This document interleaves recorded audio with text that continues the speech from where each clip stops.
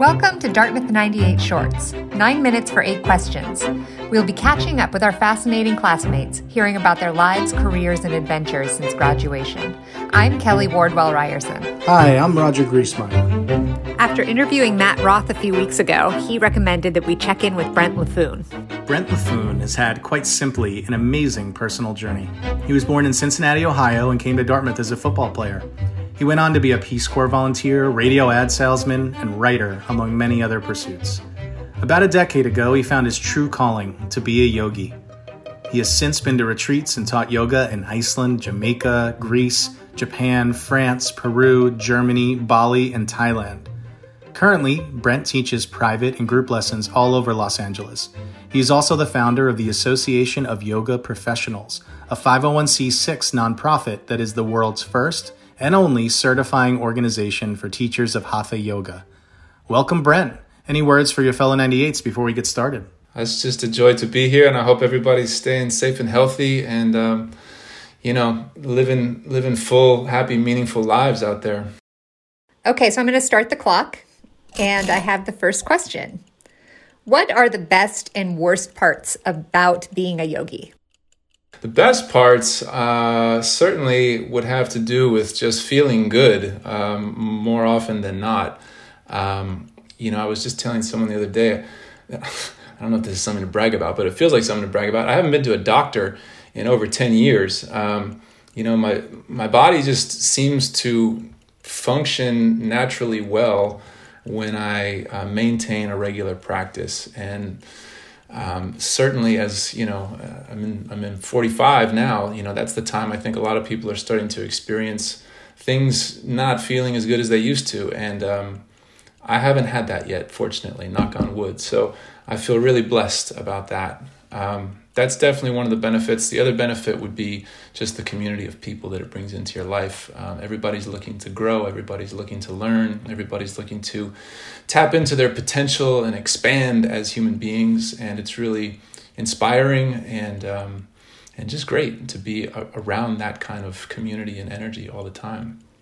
As far as worst parts, it says in the Hatha Yoga Pradipika that one of the things that yoga perishes by is over socializing, and you definitely there's a solitary component to the yoga life, which I don't think is necessarily for everybody, and it doesn't have to be that way. Obviously, you can have a family and all those things, but for me, I've found that it requires a certain amount of alone time to really focus and be present with myself, so that my cup is full when I come to share yoga with my students in my classes. You founded the AYP in March of 2020. Correct. What was it like getting a new organization off the ground at the beginning of the pandemic?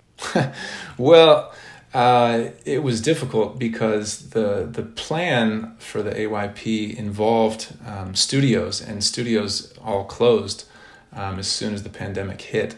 So, it was just a question of figuring out what the need is going forward and how can we best serve the community of teachers and students that are out there.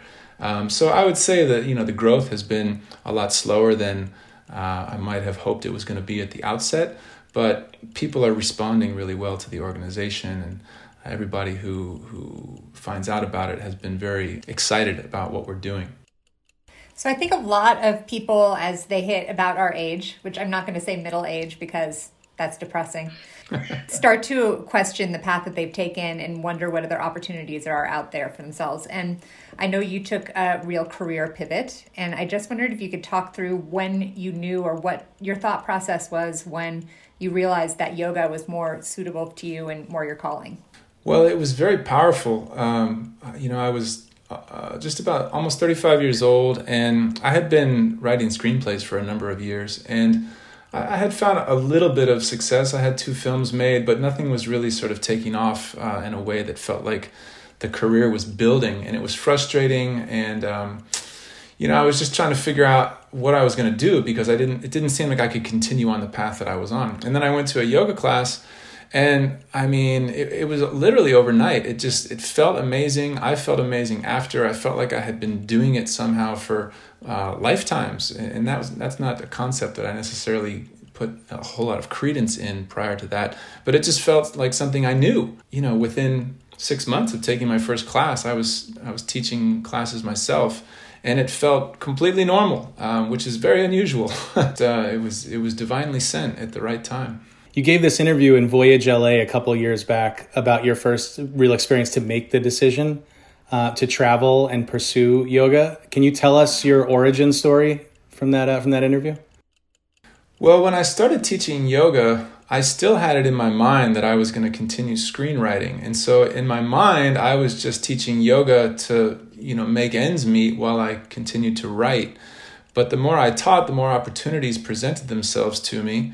And at one point, one of those opportunities was to lead a retreat out in Joshua Tree. And so I put that together, not really knowing what to expect. And it went great. There were 18 people who showed up, and we had an amazing time. And I thought, well, that was great. And it worked out financially for me. And then someone approached me about leading a retreat in Bali that they wanted to organize, and they wanted me to teach. So it was just kind of a series of opportunities that kept presenting themselves. And after I worked with that person, she helped me organize the trip to Bali and then a trip to Peru, where we went to Machu Picchu, which is another place I had always wanted to visit. And so it was just kind of like all these things that I'd always dreamed of doing just sort of kept coming to me. And I just thought, well, where else have I always wanted to go? I wanted to go to Iceland. Let's see if I can organize a trip in Iceland. And so I reached out to a guy who I found there who, strangely enough, was from Switzerland and had a yoga studio in Iceland and was interested in organizing retreats for people to come. And so it was just like one thing after the next kept on lining up perfectly. And so it was less of a decision to, I'm going to do this now, to more of like, this is just what's happening and it keeps happening and I'm happy about it, so I'm going to keep doing it. And it's continued. When you're talking about things just appearing, I just am wondering whether you actively try to manifest opportunities or you feel so connected through your practice that you feel like the opportunities come your way. It's more of the latter. I do believe in manifesting opportunities, having vision boards and meditating on, getting clear what you really want. But at the same time, for me, that all falls under the umbrella of having a practice. For me, a yoga practice isn't just the physical movement or the breath work. It's really a whole lifestyle of, how you basically live from moment to moment and the degree of awareness that you can bring to what it is you're doing. For me, I've noticed that as long as I maintain my best practice, whatever that can be from one day to the next, things tend to take care of themselves. And if I get off track, then the universe, the good old universe, it lets me know about it. I get a little karmic slap, and then I have to go back to my practice, or I get to go back to my practice. So let's turn to Dartmouth. Who is the most recent 98 you've communicated with in any form? It would probably be either Damon Ferrara or Matt Roth.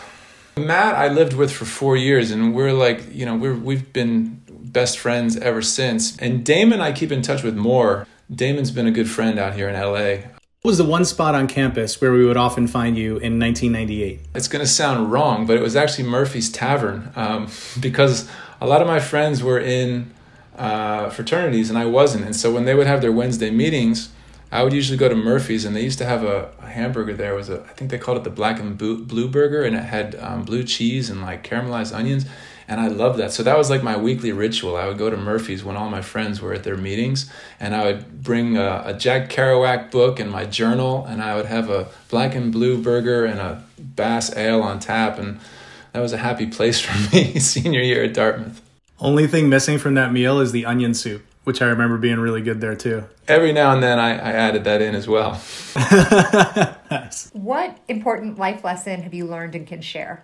Everything you do is practice, whether you mean for it to be or not. You're always practicing an attitude, an outlook, an action, an activity. Whatever it is you're doing, you're reinforcing something. And I think the more that I've kept that in mind, the more it's helped me stay aware of just my habits, my tendencies, my nature. And it's kept me aware of being able to choose things that benefit me and that benefit others, I think much more so than I would had I not come to that awareness. And finally, you just returned from hosting a retreat in Ixtapa, Mexico. What's it been like traveling during COVID? And please tell those of us in the Northeast what it's like to see sun and sand. So it was great to be able to get away. It was a real privilege to be able to be down there and share that time with some students. The hotel where we stayed in Mexico it's very open air, so there's really no concerns there about COVID.